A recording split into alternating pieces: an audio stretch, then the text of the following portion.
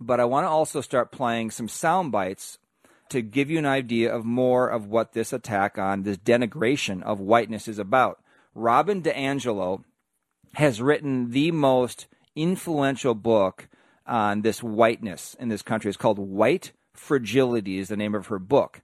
And here's how she starts out her message on what white fragility is.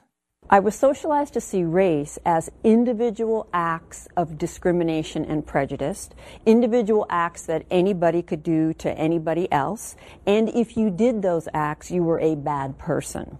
And that is why, since I saw myself as a good person, I didn't see myself as connected to racism, and certainly didn't see myself as connected to race. In other words, I didn't have a sense of a racial identity.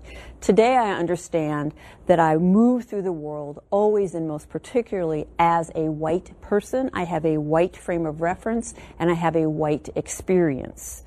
And part of being white is to have that be invisible to us and to be able to live our lives without ever acknowledging that, to see that as non-operative. I now understand racism as a system, as a deeply embedded system, a system that our country was founded on and that all our institutions were created out of. And every institution reinforces this system. And it's a system of unequal power. This is what's being taught to all the educators in this country. Everyone's reading this book by Robin DiAngelo, White Fragility. Remember the name of that book. It is influential in higher education, secondary education, all the way through. Everyone's reading this book. And this is the worldview they're being told, that America, every system in America is based on racism.